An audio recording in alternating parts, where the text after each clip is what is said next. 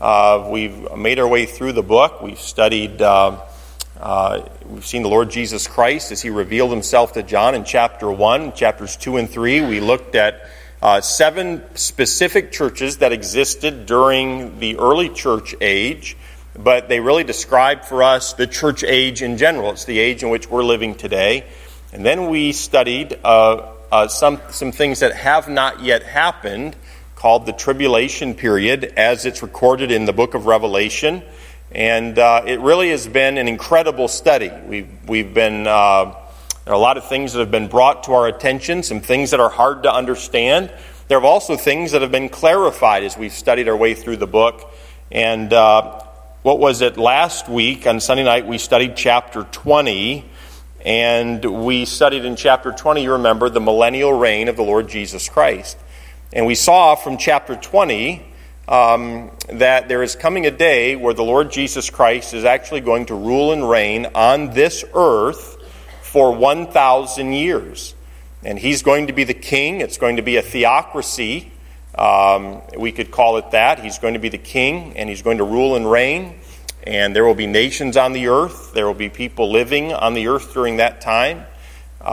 Those of us who are living today, who are born again, will be there. Those who were saved during the tribulation period will be able to marry and have children throughout the 1,000-year reign of the Lord Jesus Christ. And you remember how we read from the Old Testament, there was one particular passage that actually mentioned how people will live to be 100, and they'll be thought that they're just a young whippersnapper. They'll be 100. They'll live 100 years, 200 years, 300 years, 400 years. They're going to live a long, long time. And it's going to be a wonderful time on the earth. It's going to be a time of peace. The lion and the lamb will lay down together. It's going to be a wonderful time of peace. But then you remember at the end of chapter 20, or the middle part of chapter 20, we read how for God's own purposes, He's going to loose or let loose from that pit. He's going to let Satan loose again one more time. And Satan's going to go out throughout to the four corners of the earth, and he's going to deceive mankind, and he's going to lead a final rebellion against Jesus Christ and against God. And isn't it sad that people are going to believe what Satan says, and even though they're living in really a perfect time where Jesus Christ is the king, and you can trust at that point, you could trust your politicians, you can trust laws that are made, you can trust government, and sin is going to be dealt with. It's going to be a wonderful time to live. It's a time of peace, and yet people are going to believe the lies of Satan, and they're going to rise up against Jesus Christ one last time. And we read the horrible description there where God is going to consume them with fire, and they're going to be destroyed one last time.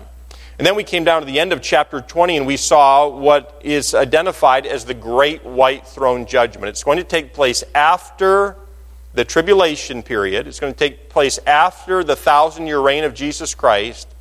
And it is a very sobering number of verses there. I think it was verses 10 through verse number 15.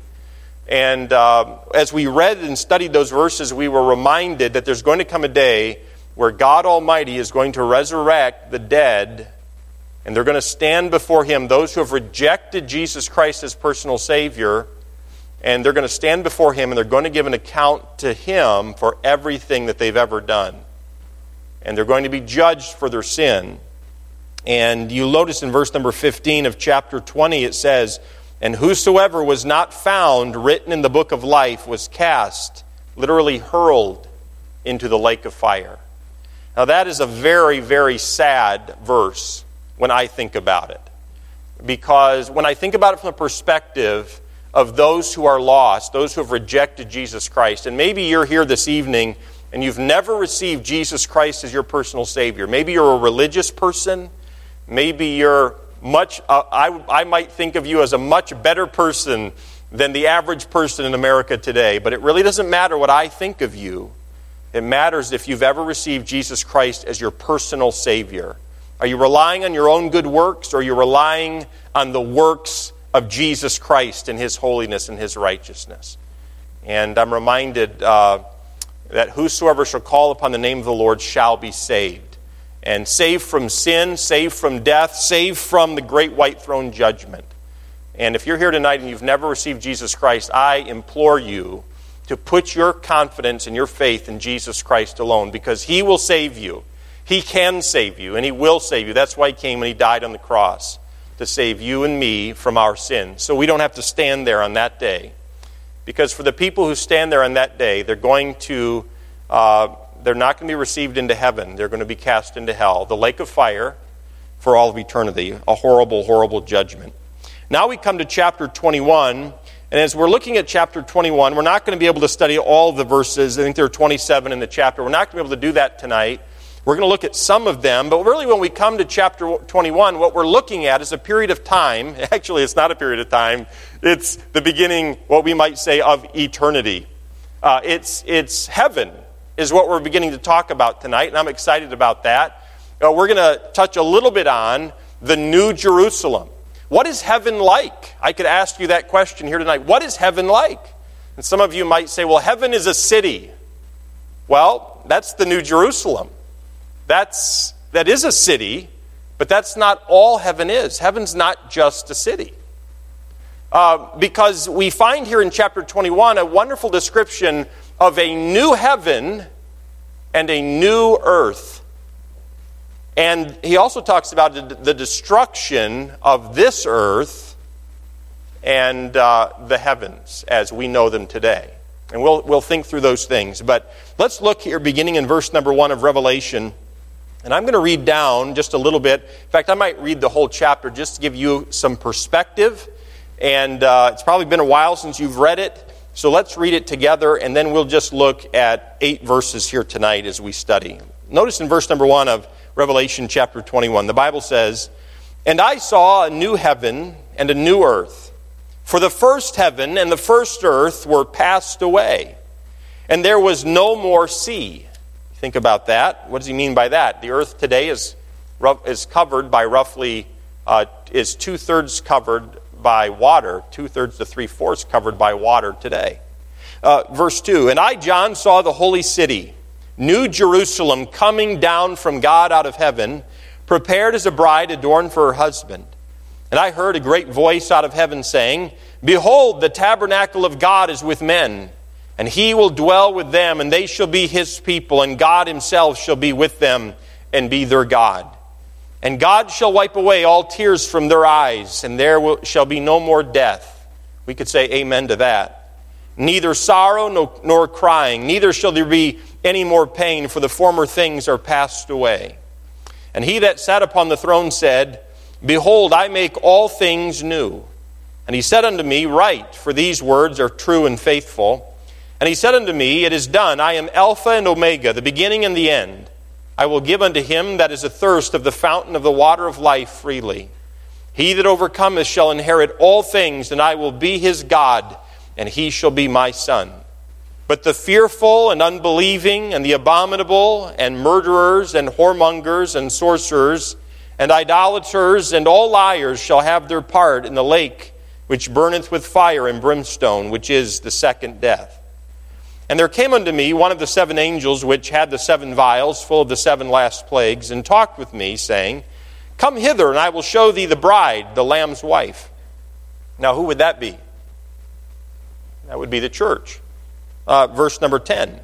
And he carried me away in the Spirit to a great and high mountain, and showed me that great city, the holy Jerusalem, descending out of heaven from God, having the glory of God, and her light was like unto a stone most precious, even like a jasper stone, clear as crystal, and had a wall great and high, and had 12 gates, and at the gates 12 angels, and names written thereon, which are the names of the 12 tribes of the children of Israel.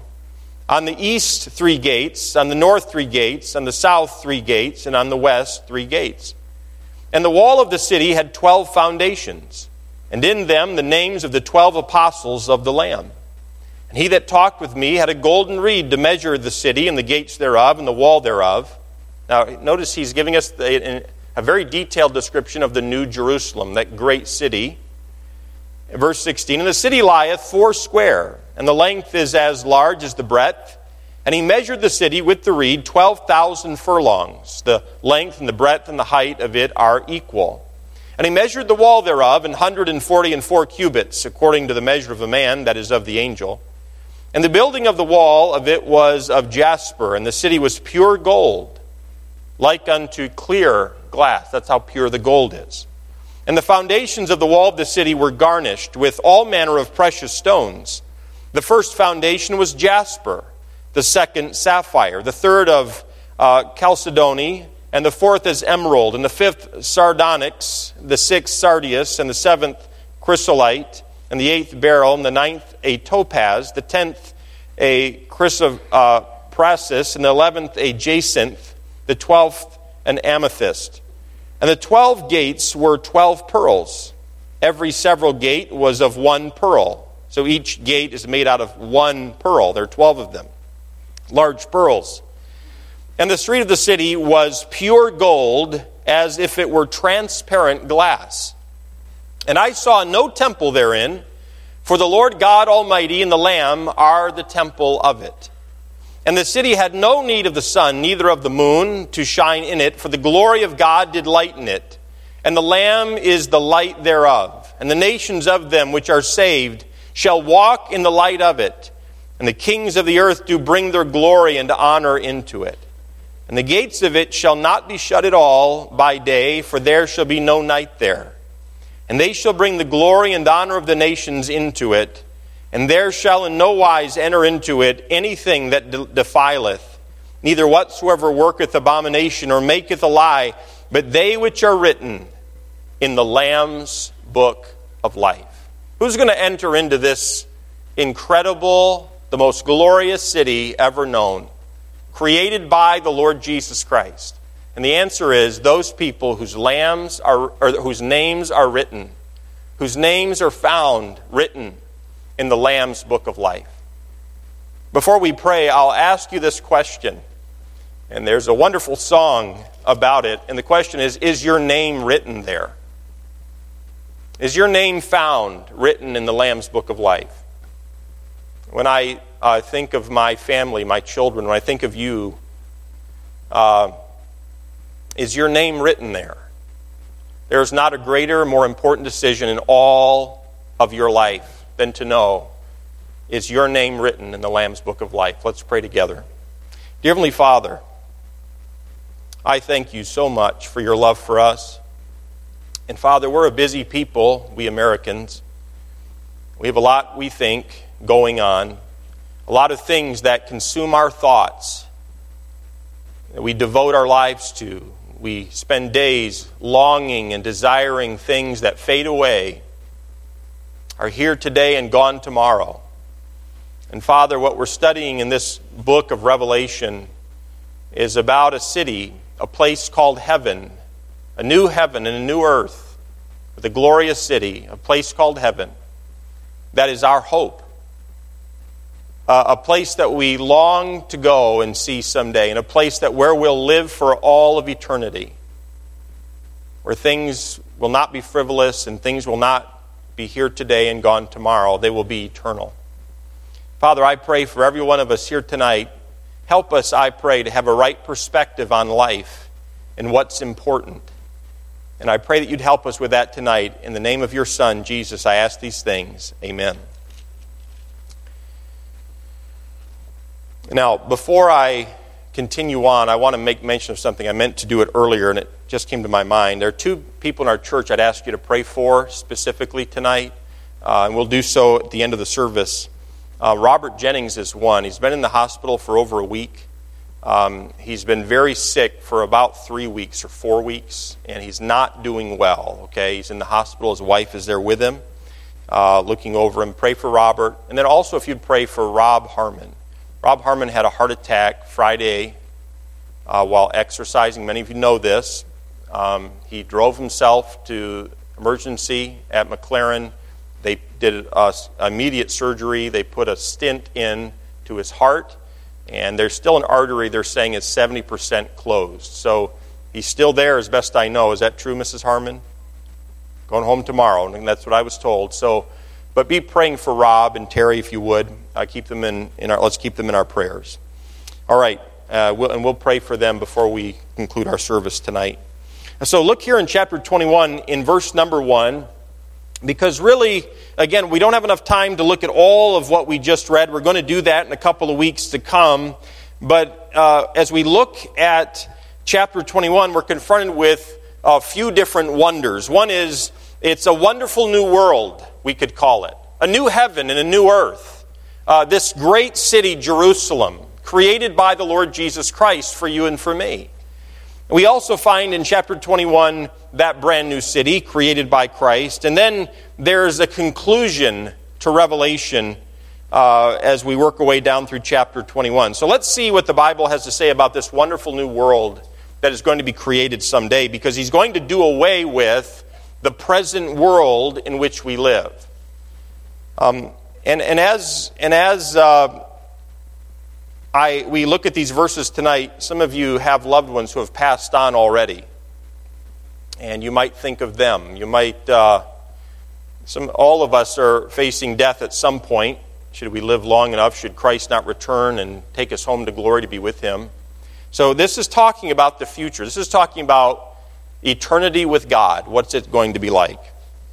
So, first of all, I notice there's a wonderful new world. It's going to be created by God. The new world, heaven and earth, is going to be created by God. Notice in verse number 1, he says this, "And I saw a new heaven and a new earth, for the first heaven and the first earth were passed away." That is, the earth that we're on today. The first earth and the first heaven are passed away, and there was no more sea. So, very obviously, in verse 21, you see that there's going to be a new heaven and a new earth. Now, I want you to hold your place in Revelation 21. I want you to turn with me to 2 Peter. 2 Peter chapter 3. 2 Peter chapter 3, and I'd like you to turn there, because I really want you to see these verses with your own eyes. It's one thing for me to say something to you from the pulpit, and I want to be trustworthy. I would hope you can trust me, but it's very important. It's much more important what God says than what men say. So 2 Peter chapter 3, and I'm going to begin reading in verse number 5, and I'll read down through verse number 14. 2 Peter chapter 3, beginning in verse number 5. It says this in verse 5 of 2 Peter chapter 3. "For this they willingly are ignorant of." You know that sometimes people just don't bother me with reality. I'd just rather be ignorant of that. I'd rather live in ignorant bliss. Okay, some are willingly ignorant of that by the word of God the heavens were of old, and the earth standing out of the water and in the water, whereby the world that then was, being overflowed with water, perished. Now, what is Peter talking about there? What cataclysmic event was Peter talking about when he penned down those words? The flood. And he writes about it here. The Spirit of God gives him the words to write. He talks about a world that was in the past. Not even the world that we live in today. It's the same world, same earth, but it was different then. Being overflowed with water, it perished. Notice in verse number 7, Peter continues, "But the heavens and the earth, which are now," and we live in the same atmosphere today that Peter lived in then, "the earth which are now, by the same word, are kept in store." We're preserved. The earth is preserved in its current state, and the heavens are preserved in their current state. For what? "Reserved unto fire, against the day of judgment and perdition of ungodly men." In other words, there's coming a day when God is going to destroy the heavens and the earth that you and I know of today with fire. Verse number 8, "But beloved, be not ignorant of this one thing, that one day is with the Lord as 1,000 years, and 1,000 years as one day. The Lord is not slack concerning his promise, as some men count slackness, but is long-suffering to usward, not willing that any should perish, but that all should come to repentance. But the day of the Lord will come as a thief in the night, in the which the heavens shall pass away with a great noise, and the elements shall melt with a fervent heat. The earth also and the works that are therein shall be burned up. Verse 11, seeing then that all these things shall be dissolved, what manner of persons ought ye to be in all holy conversation and godliness? Whenever you say that word conversation, it means manner of life, the way you live your life. So Peter literally says, so look around, take a good look, because everything that you see is going to be dissolved, consumed with a fervent heat. And then he says this, now that you know that, what kind of a life do you think you should live? That's good application. Verse 12. Looking for and hasting unto the coming of the day of God. That's what we should be doing. Looking for, longing for it. Wherein the heavens being on fire shall be dissolved, and the elements shall melt with a fervent heat. Nevertheless, we, according to his promise, look for new heavens and a new earth, wherein dwelleth righteousness. Wherefore, beloved, seeing that ye look for such things, be diligent that ye may be found of him in peace, without spot and blameless. And I'll end there. But Peter, and you hold your place in 2 Peter for just a moment, Peter gives us some important details about heaven and what heaven is going to be like. God tells us through Peter, in a sense, that there have been three stages. There was the earth and the heavens that were destroyed. The earth was destroyed by a flood, correct? And then God, in a sense, remade it. And then there is the time in which we live today, the heavens and the earth of today. And Peter is telling us, under the inspiration of the Spirit of God, that God himself is going to destroy this earth and these heavens that you and I are familiar with a fervent heat. And he's going to make a new heaven and a new earth. A new heaven and a new earth. A heaven and an earth prior to Noah's flood was destroyed by God. Look again in 2 Peter chapter 3 and verse 5. We read it, you saw it. For this they willingly are ignorant of, that by the word of God the heavens were of old, and the earth standing out of the water and in the water, whereby the world that then was, being overflowed with water, perished. It was destroyed. It was destroyed by God. The heavens and the earth, water, were destroyed. And so God had prepared the earth for the first man and the first woman. He had prepared the earth for Adam and for Eve, and as well as their descendants. And God had readied everything for them when he put them into the Garden of Eden. But Adam and Eve sinned, you remember. And because of their sin, they brought death and decay into God's beautiful world. Romans chapter 8 and verse 22 tells us that God's creation is in bondage and in travail until this day.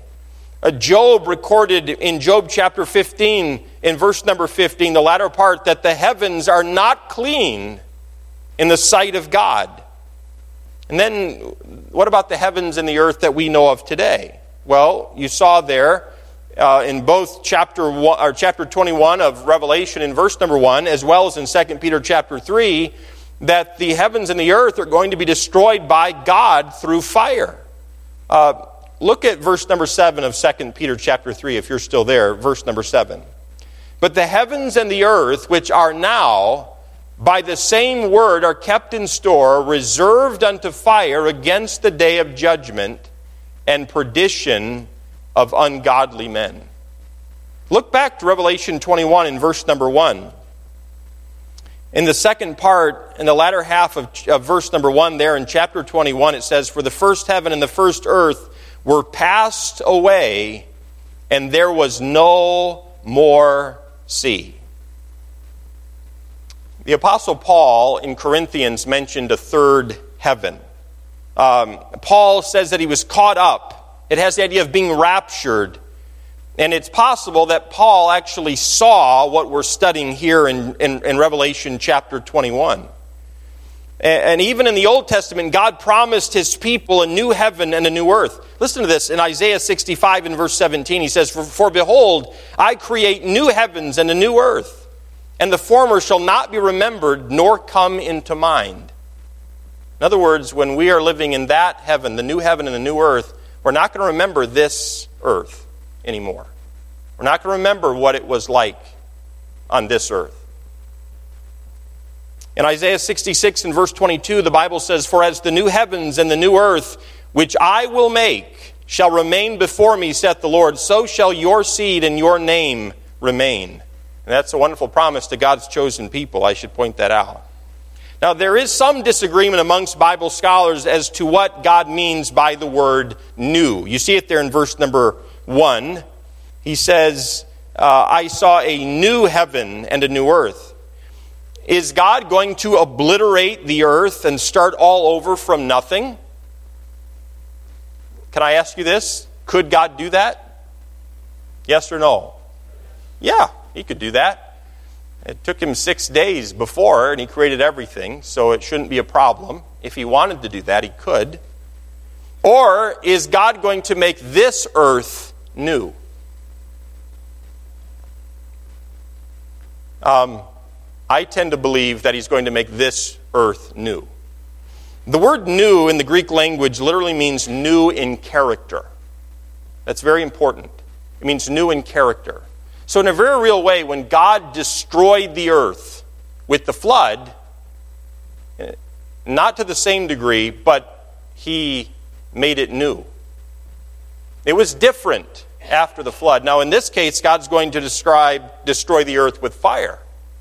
And I believe he's going to make it new again. Notice in verse number 5 of Revelation, chapter 21, verse 5. It says, and he that sat upon the throne said, behold, I make all things new. And again, the word new has the idea of new in character. But either way, the earth is going to be perfect, okay? Now look again at verse number 1, the latter part. It says, there was no more sea. When we look at the earth today, 2/3 of the earth is covered by water. Upwards almost to 3/4 of the earth is covered by water. God isn't going to do away with all water, but it's obvious that he's going to reconfigure the earth as we know it. So this wonderful new world, this place that we call heaven, and that's what we're familiar with, this wonderful new world, this new earth and these new heavens and this new Jerusalem coming down out of heaven to come into, I don't know that they're going to be actually connected or touching, but they're going to be fairly close, and we're going to be able to pass in between both the new Jerusalem and the new earth. I got to tell you, this has been kind of exciting for me to study this, because when I was a little boy, I thought I was going to be trapped in a city for all of eternity, in a mansion, a small room, and I was thinking, that's it? That's heaven? Now, we do think that way, don't we, as human beings? This is what we know. So tell me, hey, we're going to move and go somewhere else, to the unknown. And all of us, there might be some of us who love excitement in this room, but almost all of us go, I have to leave this to go where? What's it going to be like? Right? That's how we think as human beings. And so this wonderful new world is going to be an actual, literal place created by God for all of his people. Before Jesus ascended to be with his Father, he told his disciples in John chapter 14 and verse 2, in my Father's house are many mansions. If it were not so, I would have told you, I go to prepare a place for you. A place for you. I love how Jesus talked so specifically to the people that he loved. And if I go and prepare a place for you, I will come again and receive you unto myself, that where I am, there ye may be also. In those words, I think, summarize God's intent for mankind from the very beginning. That his creation, mankind, could be with God in fellowship. That was always God's plan. And it has not stopped being his plan. It is still his plan to this very day. If we could expect heaven, I think, to be drastically and shockingly different than the earth, he would have told us. I think that's implied in that verse. And I really believe this. We are going to feel as much at ease in heaven as we do here. And I believe even more. Do I need to say that again? We are going to feel as much at ease in heaven. Probably more than you and I feel at ease here. One of the things that I love during a work week is going home to my house, to my wife, to my children. It's what I know. We've decorated it. We've worked on it. Sometimes it breaks. And then it's not as much fun to go home to that. But isn't it nice to be at home? It's a place of rest. It's a place of comfort. There's peace. You should think that way when you think about heaven. Because in a human sense, as best I can communicate to you, it's going to be like that. Heaven is going to contain much that we're fondly familiar.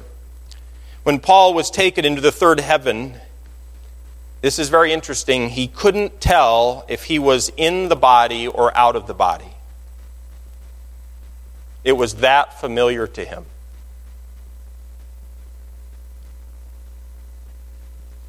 He talks about that in Corinthians. And he says, he basically says, I can't tell you which I was. Was I in the body? Was I don't... I mean, think of it. It was that familiar to him. So the wonderful new world is going to be created by God. We see that in verse 1. In verse 2, we see that the wonderful new world is going to have a capital city. And it's called the New Jerusalem. It's not going to be the city of Jerusalem like as Cindy and I visited it a couple of years ago. That was an exciting experience and wonderful, and I would love to go back and see it again. It's incredible. But this city is going to be different. Not made by kings of the earth. It's going to be made by the King of heaven and earth, the Lord Jesus Christ. And it's called the New Jerusalem. Look at verse 2. He says, "And I, John, saw the holy city, New Jerusalem, coming down from God out of heaven, prepared as a bride adorned for her husband." Now, when we think of heaven, the word heaven is used in a few different ways in the Bible. There's heaven as it would be the atmospheric heaven. That's where we look up and when I tell Will, I say, "Will, look at the plane right there. Do you see the plane? It's in the atmospheric heaven," right? We fly in that. Then there's the stellar heavens. That's where we look up on a clear night and we can say, "You see the Big Dipper right there? You see that? See the Big Dipper?" That's in the stellar heavens. But then there's also the dwelling place of God. And it's amazing here as you read in verse number 2 that you see this holy city called, it's given a name, New Jerusalem, coming down from God out of heaven and is prepared as a bride adorned for her husband. The heavens are literal. That's what I'm saying. The earth is literal as we're reading. The sea is literal, and so is this city literal. I believe he's talking literally here. He's not talking in a picture. He's giving us literal facts. The holy city of God descending out of heaven is the very place that Jesus Christ went to prepare for us. As I quoted to you just a moment ago from John chapter 14, "I go to prepare a place for you." Chapter 21 is going to fully describe this holy city. We read a little bit of it, the details of it, the New Jerusalem. And the old Jerusalem is going to be replaced with a new Jerusalem. And the new Jerusalem is going to come down from God out of heaven to this earth made new by God. Think about it. For about 2,000 years, Jesus Christ has been building this new Jerusalem. The expression prepared, you see it in verse 2, prepared as a bride adorned for her husband, is a symbolic reference to the preparation of a virtuous young woman for the day of her marriage. I got to tell you, as a groom that day, I couldn't wait to see Cindy. And I stood there and my knees were shaking. And then at the back of the auditorium, the doors were opened and there she was. And she had adorned herself as a bride for the groom.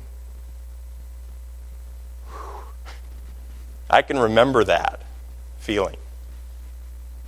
Wow. This New Jerusalem has been adorned, is made, is created, has been created, is being created by the Lord Jesus Christ. In a sense, for you and for me, for His glory. So there's going to be a wonderful new capital city for this wonderful new world. Thirdly, I notice in verses 3 and 4 that the wonderful new world is going to involve a new community. a new community, not like the community of earth today. Notice in verse number 3, he says, "And I heard a great voice out of heaven saying, Behold," or look and see, "the tabernacle of God is with men.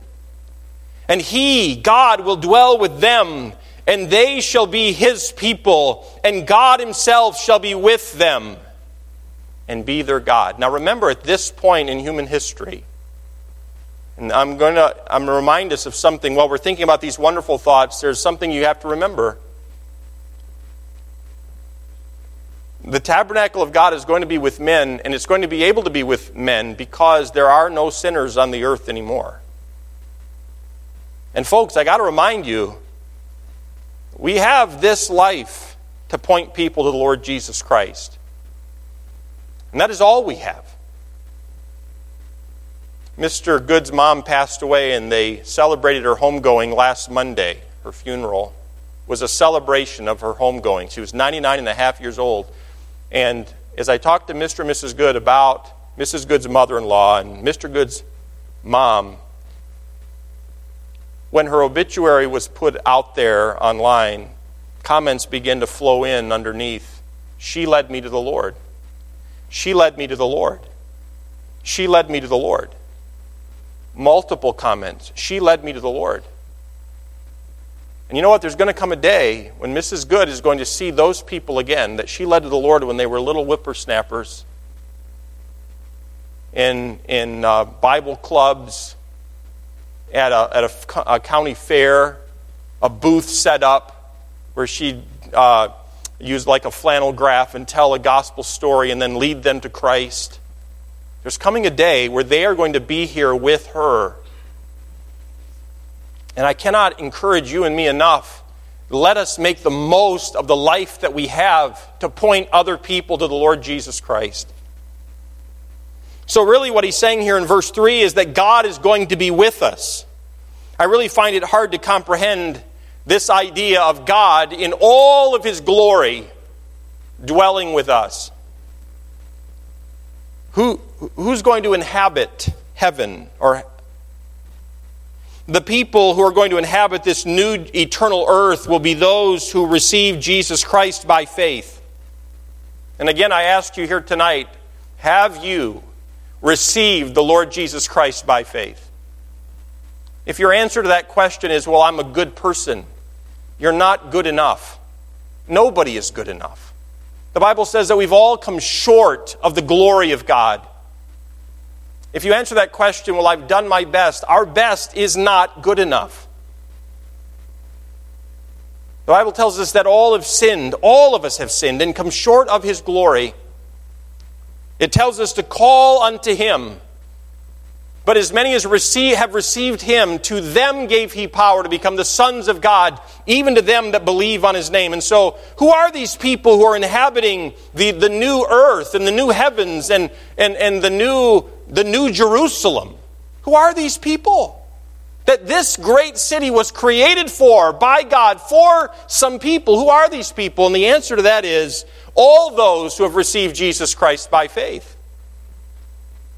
Before the flood, before Abraham, before Jesus' ministry on earth and dying for the sins of the world, during the church age, all who are saved during the church age, and those who were saved during the tribulation, those who believe and receive the Lord Jesus Christ as their personal Savior during the 1,000-year reign of Christ on this earth, you do understand that those who live during that time, those who are born during the millennial reign of Christ, are going to have to make a choice. Jesus is going to be king, that's not in doubt. Their choice is going to be either to receive salvation, forgiveness of their sins by the Lord Jesus Christ and His sacrifice in dying for their sins a long time before, thousands of years before. Or they will choose to reject Him and be deceived by the evil one and follow the devil. So there's going to be this innumerable number of people who are going to inhabit the new heaven and the new earth and the new Jerusalem. And I can't help but being reminded that God has a special love for mankind. I'm reminded of Revelation chapter 7 and verse 9 down through verse 10, and I'll remind you of it as I read it. It says this, "After this," John writes, "I beheld, and lo, a great multitude, which no man could number, of all nations," I love this, "of all nations, of all kindreds, of all people, of all tongues, stood before the throne and before the Lamb, clothed with white robes and palms in their hands, and cried with a loud voice, saying, Salvation to our God, which sitteth upon the throne, and unto the Lamb." You see, heaven is not just a place where all things are new. It is a place where we can enjoy unbroken fellowship with God Almighty. Sometimes in this life, even those of us who are born again, indwelt by the Spirit of God, indwelt by Jesus Christ, by His Spirit, saved, born again, forgiven of our sins, past, present, and future. Even you and I sometimes sin, don't we? And fellowship is broken. And a believer can feel as lonely as anybody else on the face of the earth when we're not walking in the Spirit and taking God at His word. But there's coming a day in the new heaven and the new earth, in heaven, in the new Jerusalem, where that fellowship will never be broken again. Look at verse 4. "And God shall wipe away all tears from their eyes. And there shall be no more death, neither sorrow nor crying, neither shall there be any more pain, for the former things are passed away." When it says there that God's going to wipe away all tears from our eyes, it means that, I think it's referring to that normal reaction that you and I have in this present life. It comes from time to time. Sorrow is going to be eliminated. In Job 5 and verse 7, Job tells us that man is born into trouble as the sparks fly upward. When we were burning the brush as we cut down that pine tree a little over a week ago, the sparks flew upward, didn't they, Ian? And one of them actually came down on the back of his neck and between his coat. And my 10-year-old son, I heard this whoop. I thought there were Indians charging in from the backfield or something. And I think you thought you were on fire, didn't you? It felt like it. And it was just a little spark. It landed there and he had a little mark. But sparks fly upward, and just like sparks fly upward, man is born for adversity. Man is born into trouble. Life is full of trouble. And trouble produces sorrow, and sorrow produces tears, but there's coming a day when these tears are going to be wiped away. And I imagine that we're going to lose the power to remember loved ones who have rejected Jesus Christ.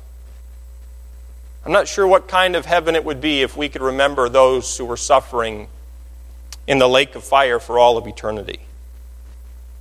I imagine that we're going to lose the power to remember those who have rejected Christ. There's going to be no more death, is what it says there in that verse, in verse number 4. No more death. No more separation. And even during the millennium, people are going to die. They may live a long time, but still there's going to be death. Certainly at the conclusion of the millennial reign of Christ, those who follow Satan's deception and reject Jesus Christ as the Messiah, reject Jesus Christ as Savior and as King, certainly they're going to be consumed with fire. They're going to suffer the second death. But once that is over, once the great white throne judgment is over after the millennial reign of Christ, and the new heaven and the new earth are created, and the new Jerusalem comes down out of heaven, there is not going to be any more death.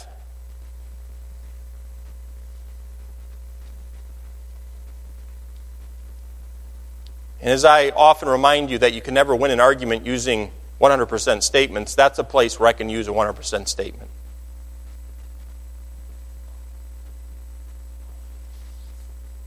Many of you will be there.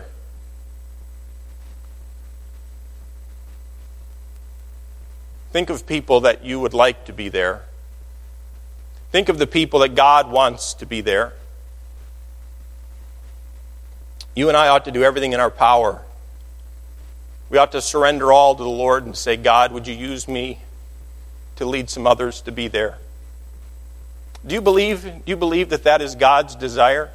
Did you notice as I read from 2 Peter chapter 3, as we talked about the after the flood, that earth being destroyed, and then another earth and heavens being formed in a sense, and then he talked about how that's going to be destroyed with fire, and God's going to create a new heaven and a new earth. Couched in there, did you read? I think it's verse 7, 2 Peter chapter 3. Did you hear how he said that God is not willing that any should perish, but that all should come to repentance? Did you read that in there? What do you think God's will is for the people that He's created? You really believe that God sends people to hell with no decision at all? I don't believe that at all. There's not going to be any more death. And then he says in verse number 4, the former things are passed away. God has an entirely new way of life planned for us that really is beyond our comprehension. It won't be hard to get used to. It will be strangely familiar to us. But it really is beyond our comprehension today. For instance, when we think of heaven without being married, I don't like that idea at all. I have a wife. I love my wife. I think I could be married to her for all of eternity. She might not say the same. But I don't know if that would be heavenly to be married to me for all of eternity. But when we think of heaven without being married, without that companionship that so many of us enjoy, it causes us a little bit of sadness, doesn't it?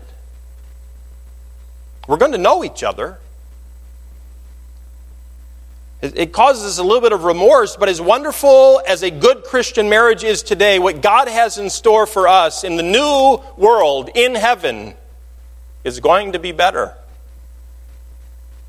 We will have delight, sheer delight and joy that can never be quenched. Finally, in verses 5 and following, I notice that the wonderful new world is going to be protected by a new constitution. A new constitution. There's a constitution of sorts that we have, a grouping of sorts that we have here. Notice in verse number 5, and he that sat upon the throne said, Behold, I make all things new. And he said unto me, Write, for these things are true and faithful. And he said unto me, It is done. I am Alpha and Omega, the beginning and the end. I will give unto him that is athirst of the fountain of the water of life freely.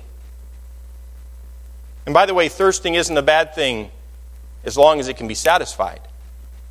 How could there be any thirsting in heaven? It's not a big deal as long as it can be satisfied. The problem is when you thirst and you can't satisfy the thirst. In verse 7, he that overcometh shall inherit all things. And that's an encouragement to you and to me to be an overcomer in this life. Don't quit. Don't throw in the towel. Don't give up in the race. Because God has a reward in store for you and for me. A place of service someday for all of eternity within His kingdom, a holy kingdom without sin. Be an overcomer. Don't give up. He says, I will be his God and he shall be my son. And then he says in verse 8, But the fearful and unbelieving and the abominable and the murderers and whoremongers and sorcerers and idolaters and all liars shall have their part in the lake which burneth with fire and brimstone, which is the second death. And we've already looked at that at the end of chapter number 20. So the wonderful new world is going to be protected by a new constitution. You see the things that are not going to be there in verse number 8. It's going to be a safe place to live. It's going to be a satisfying place to live. It's going to be a wonderful place to live. I've had the privilege of being raised in the United States of America, and I count it a privilege, and it's a wonderful place to live. When the Puritans came on the Mayflower, they signed their names to what is called the Mayflower Compact. And it says, In the name of God, amen, we whose names are underwritten, the loyal subjects of our dread sovereign Lord King James, by the grace of God, of Great Britain, France, and Ireland, King, defender of the faith, etc. And that's how they wrote in those days, etc. Some of you wish that I'd preach that way, etc. Just move on.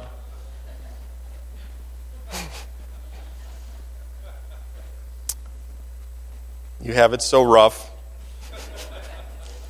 But you know, the experiment of the Pilgrims, while it was an amazing experiment, and while it was the beginning of a powerful and a mighty nation, that dream has faded. The seeds of decay were brought over with the Pilgrims themselves. The Pilgrims were good men. Some of them were even godly men, but they were still just men. And their children were sinners like you and me. 167 years later, on September 17th, 1787, the Constitution of the United States was completed. It is one of the most enlightened and impressive documents ever written. But the very freedoms guaranteed us by our Constitution, which we love and value so much, threaten to be the very undoing of our nation. Why? Because we are a sinful people. But there is coming a country where the Constitution is flawless and the citizens of that country are perfect. And that country will never end. We call it heaven. It's a new world, a new earth, new heavens, and a new capital city called the New Jerusalem. And it will never pass away. And so I ask you again, is your name written in the Lamb's Book of Life? I hope it is. Do not put your confidence for your salvation in a church or in a religion, even in a prayer. Do not put it in your good works, in your character, what you have done. Put your confidence, your faith and trust in the Lord Jesus Christ alone. And God has said repeatedly in His Word that He will not turn you away. He will save you. He will save you. Let's pray together. Dear Heavenly Father,